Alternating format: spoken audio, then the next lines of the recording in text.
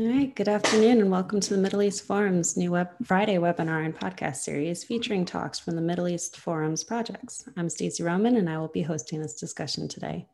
The format will be a 15-minute interview followed by 15 minutes of Q&A from the audience. Should you wish to ask a question, please use the Q&A box located at the bottom of your screen to type your question.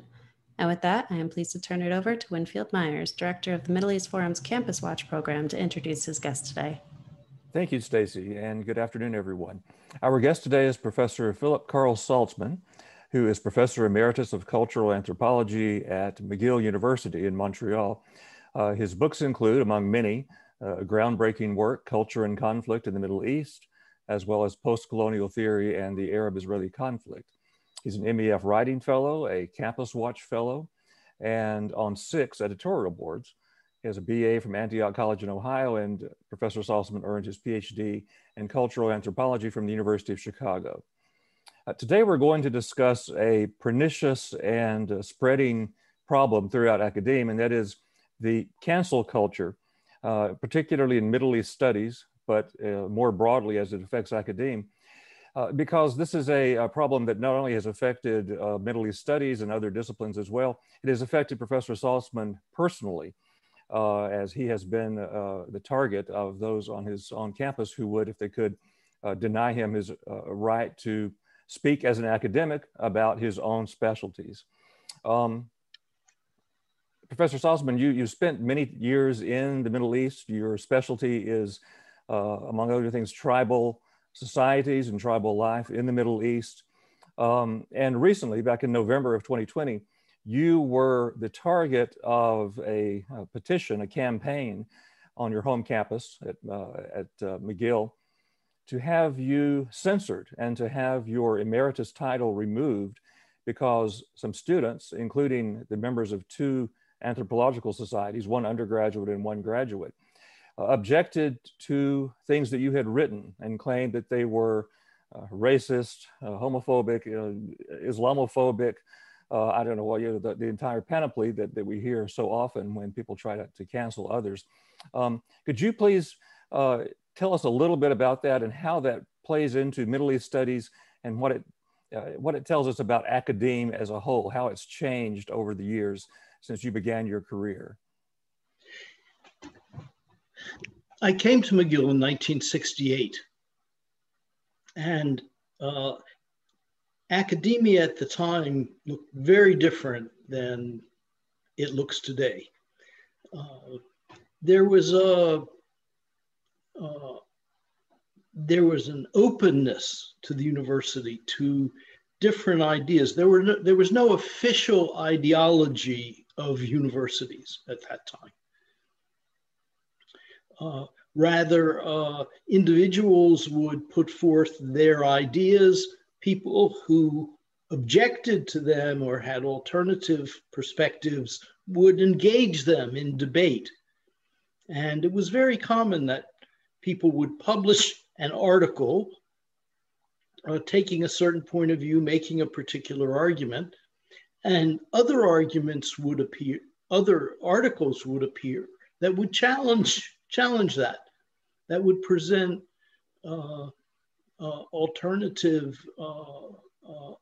alternative evidence, contrary conclusions, and sometimes, excuse me, sometimes the debate would go on and other articles would arrive and other academics would read them all. These debates became a part of teaching, what students learned when they came in, and people could decide which view they thought was better argued. And that was the basic model of academia at the time. Now, there was no official ideology of universities then, but that's changed. Over the 50 years that I taught, there was a tremendous impact on academia by various social movements. The feminist movement was very influential, and the feminist movement was the first really to impact the university in a substantial way by advocating a Marxist framework in which society was seen not as a matter of cooperative elements, such as you got in Durkheim's division of labor, but instead as a class system in which you had an oppressing class and a set of oppressed victims, in this case, the patriarchy versus females. This Marxist class conflict model was picked up as time went by people with on sexuality basis, heterosexuals against homosexuals and others, and then by race activists who argued that there were white oppressors and people of color victims of that oppression. So it was a creative transformation of the Marxist model of economic class conflict between proletarians and bourgeois capitalists, because that never got any traction in North America. And this shift to identity politics became very powerful, and it embedded itself in academia in various subunits like women's studies, Black studies, queer studies. And so you had official representation in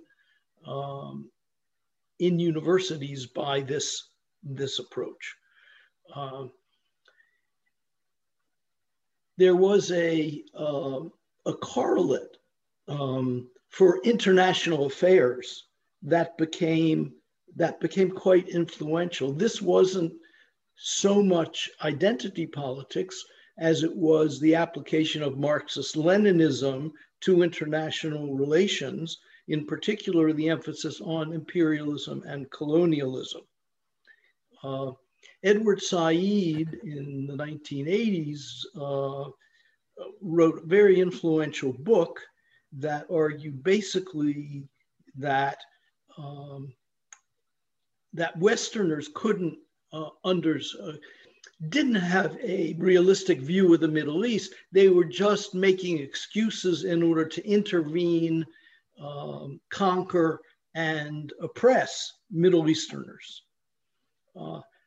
I thought that book would not have a lot of influence, which will tell you how wrong I was, because Edward Said was an expert not in the Middle East, but in Jane Austen's novels. He never really wrote about the Middle East. He never really said what Middle Eastern culture was. He said it's too diverse. You can't really say about anything about Middle Eastern culture.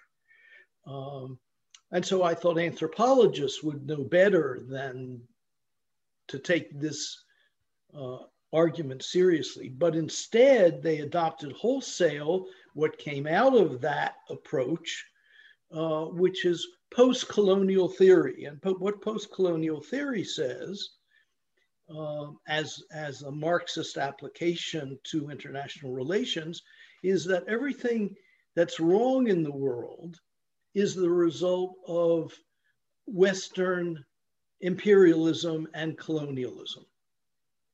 That the world was a lovely place where everyone got along and there were never any problems until the West came and oppressed the local people.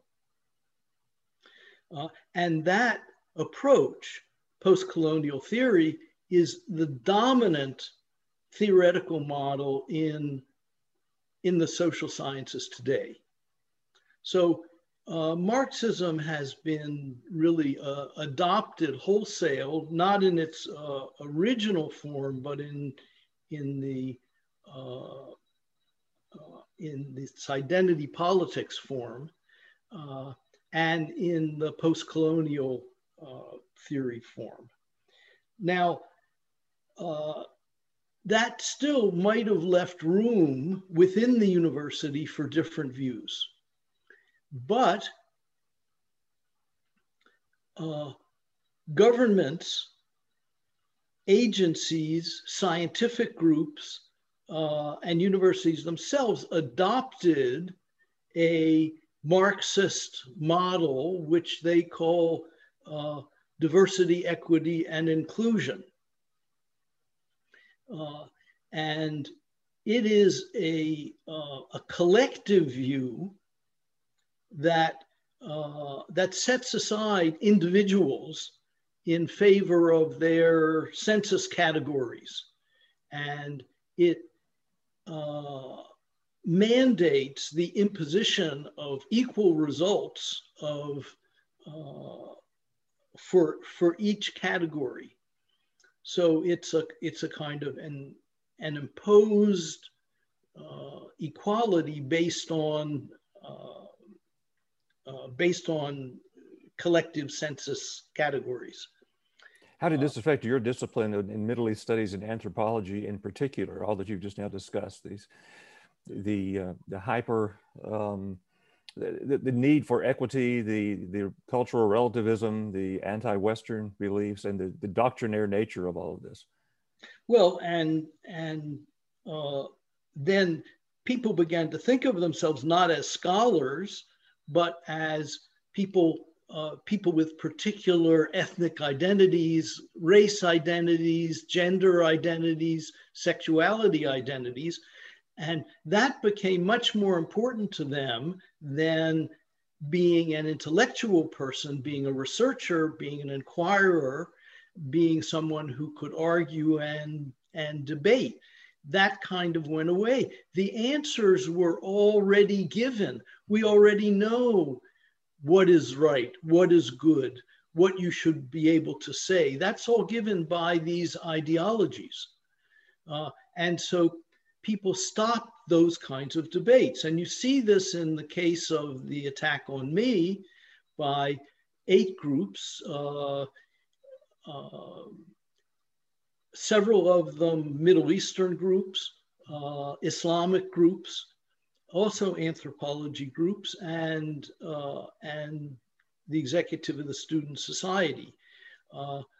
We don't know exactly how that was mobilized. It's possible that since the main reference was an article of mine on the Middle East, that it was the people of Middle Eastern derivation who were at first found themselves offended because I didn't say the Middle East was a wonderful place. I said it's a place of a great deal of conflict and violence. And I set out in the article in a very scholarly way to explain the nature of conflict in tribal societies and in pre-industrial states. And those are the 2 main forms in the Middle East. One of the striking things about this is that those who are attacking you and attack your colleagues reject the findings that you have derived through empirical research, and even reject the idea that empirical research itself can yield valid results, which makes doing anthropology or any kind of other scholarship for the Middle East or other areas essentially impossible. Well, that's the beauty of ideology. You already know the answers. Empirical research is redundant, except to illustrate the truths that your ideology has already set out. Mm-hmm. So having read my articles and having said it offended them, because after all, I suppose they don't want to think that there's violence and cruelty in the Middle East, which makes you wonder, because we just viewed the Syrian civil war in which almost 500,000 people were killed.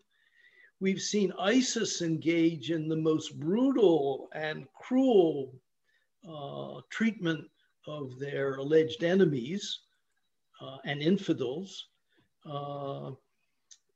And so you would have thought that they would have welcomed my article. Instead, they said, among other things, that it made them feel they didn't feel safe. My article made them feel unsafe. I thought that was curious because I suspect that the families of most of them came to North America because they didn't feel safe in the Middle East. And that had they been in the Middle East, they'd have good reason not to feel safe. The other thing they said was the article was racist and Islamophobic. They didn't say homophobic. Okay. I didn't reach that far, I guess, but I thought that was curious because race was not mentioned in the article, nor was Islam mentioned in the article. So they're kind of standard accusations that you make against people if you don't like them. They cited a bunch of my other articles that they somewhat misrepresented, but they didn't like the general position that I took. But what's most important is that they did not challenge my work intellectually. They did not write a reply. They did not question my data. They did not offer alternative data. They did not make a contrary argument. They did not use any intellectual means to counter the view that they objected to, which of course would have been the traditional academic way of challenging a work. Do you know how your colleagues who also do Middle East studies at McGill reacted to this? Did people come to your defense? Particularly those in Middle East studies I'm interested in, although others too. I'm wondering how far this contagion has spread among your peers there, your former colleagues with whom you worked for years. I don't know. They did not, professors of Middle East studies and anthropology did not come out against me.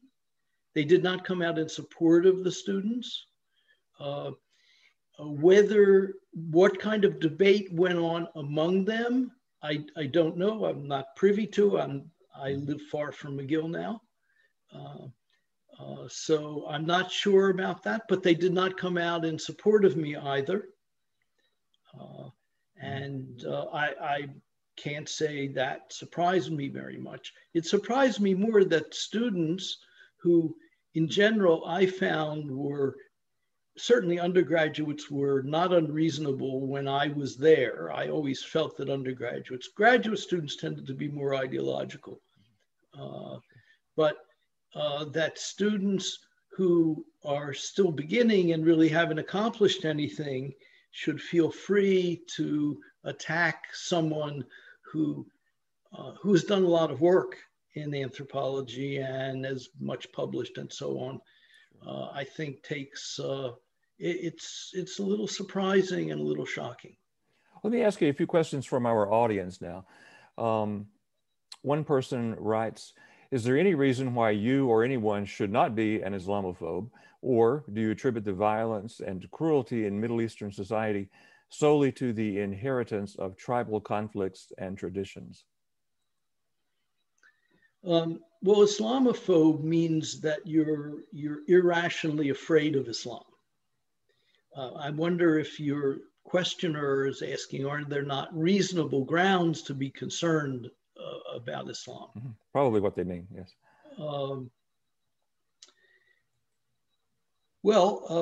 Certainly we have recognized that jihadi Islamism is an adversary of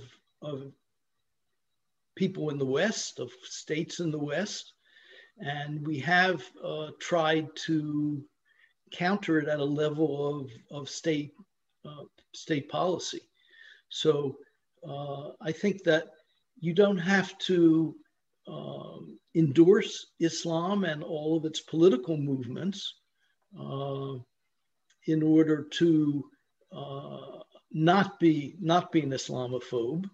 I think, and I think it's important that we deal with, contrary to where we are now in identity politics, I think we need to deal with people as individuals, and that goes for individual Muslims as well as people of other faiths and identities.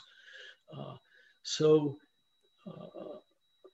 I think it's important to be very judicious in one's judgments and be very specific.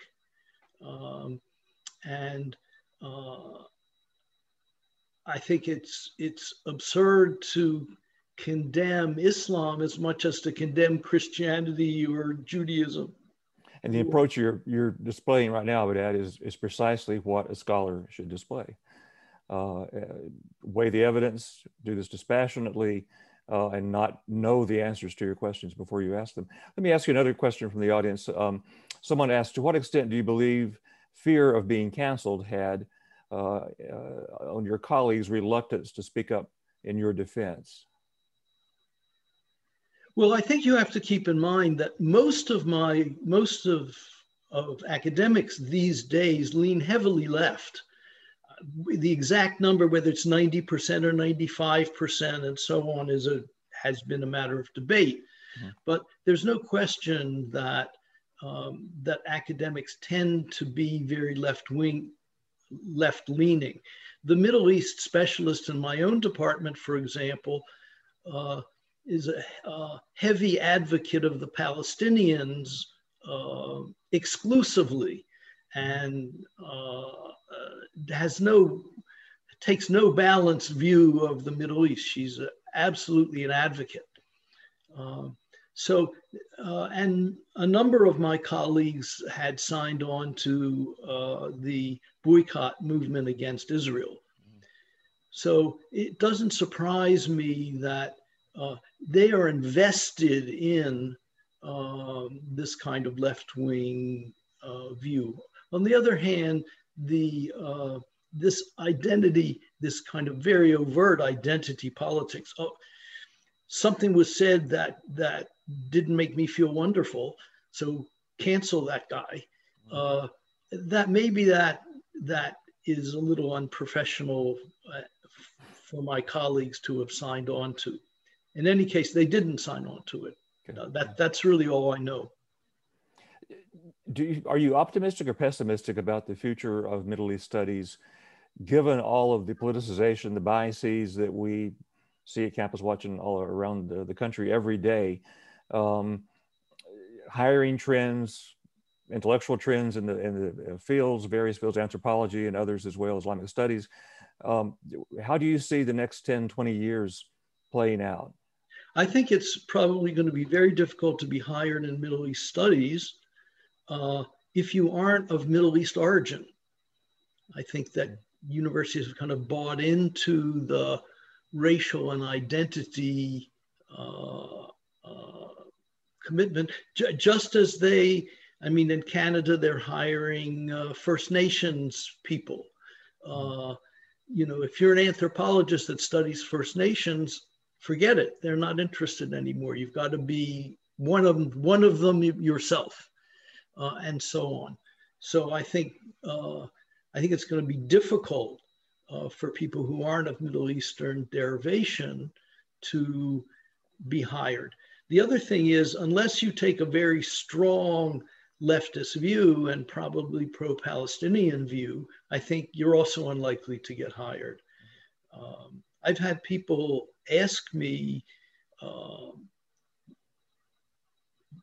people who said they tended to take my view of things, where they should go to graduate school and should they go into Middle East studies. And I said, I thought that it would be a very hard row to hoe.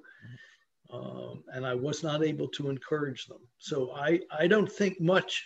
Look, I think academia is going down a very dangerous and self-negating path here.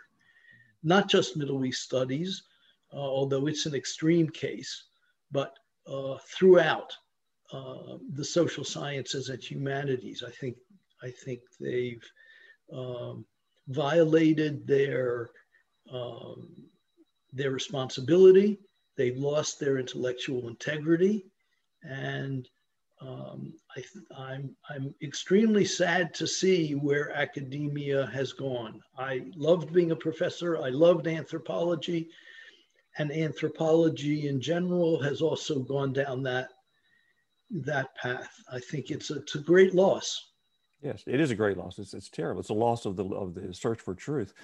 For the record, you were not canceled. You're still professor emeritus at McGill. The administration eventually came out and stood behind you. Looking ahead to the future and the way the profession is going overall, the discipline, not just anthropology, but again, Middle East studies, speaking more broadly. Yes. The grad students who signed on to deny you your title of emeritus are tomorrow's professors, at least a few of them are. And I have to assume, and everything that we've seen indicates that their peers, both in the US and Canada, generally agree with their perspective. And my question is, if the disciplines continue to go this way, if Islamic studies, various languages, Middle East studies broadly continues to radicalize and becomes even worse than it is now, is it going to draw students? Are people going to continue to major in these various sub-disciplines, I'll call them, of Islamic studies, Middle East studies, history, and other areas in which they concentrate in the Middle East? Look, being on the right side, joining into an ideology that's absolutely right is very gratifying and very supportive. It's much easier and less challenging than to make your way doing original work and trying to discover the truth. So this is the easy way, and I think people will continue to do it and will continue to be attracted to it, but for the wrong reasons. And I think there's also a movement away from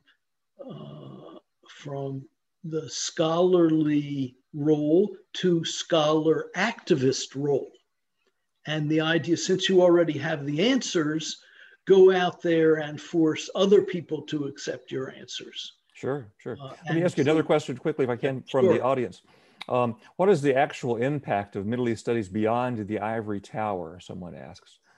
What influence do these people have in the greater culture, society, politics? Well, I think they are very influential because their movement, those that take strong ideological positions are able to activate students. Those students are able to spread the message, to have demonstrations, and to carry that message out to the general public. And misrepresentations can be taken up by the general public. The other thing you have to keep in mind is that from universities, people go on to be not just professors, but they go on into the media, and they go on into politics, and they go on into law. So they have been and are in a process of transforming America and Canada according to their Marxist ideology. The influence is widespread and pernicious. A final question, if we can, from the audience. Someone asks about Gulf state funding. I'm going to broaden the question and ask about one country, but in general, are you seeing in Canada an influx, or did you see while you were active, and do you know about it now, an influx of funding from the Gulf states into Middle East studies? Because that certainly occurred in the United States. I really don't know a lot about that. The Institute of Islamic Studies was a separate unit, and the funding part I'm not familiar with, although they did get a lot of their funding from contributions in Islamic states. One final question. We have just a moment left. Someone asked, are not attempts to cancel academics supporting the rights of Palestinians more prevalent in North America than what you experience? Let me rephrase that to say, what is the most prominent reason for the cancellation of a Middle East studies academic today that you know of? Well, I'm familiar with a great many cancellations. I don't know of one case of a left-wing supporter of Palestine that has been canceled. Sure. And I don't believe that happens at all. And that says a great deal. I think it does. Stacy. All right. Well, unfortunately, we've come to the close of our webinar. Thank you again, both of you, for taking time to speak with us today. For our viewers and listeners, please be on the lookout for our weekly webinar offerings email coming out over the weekend. Thank you all for joining us, and I hope you have a wonderful day. Thank you.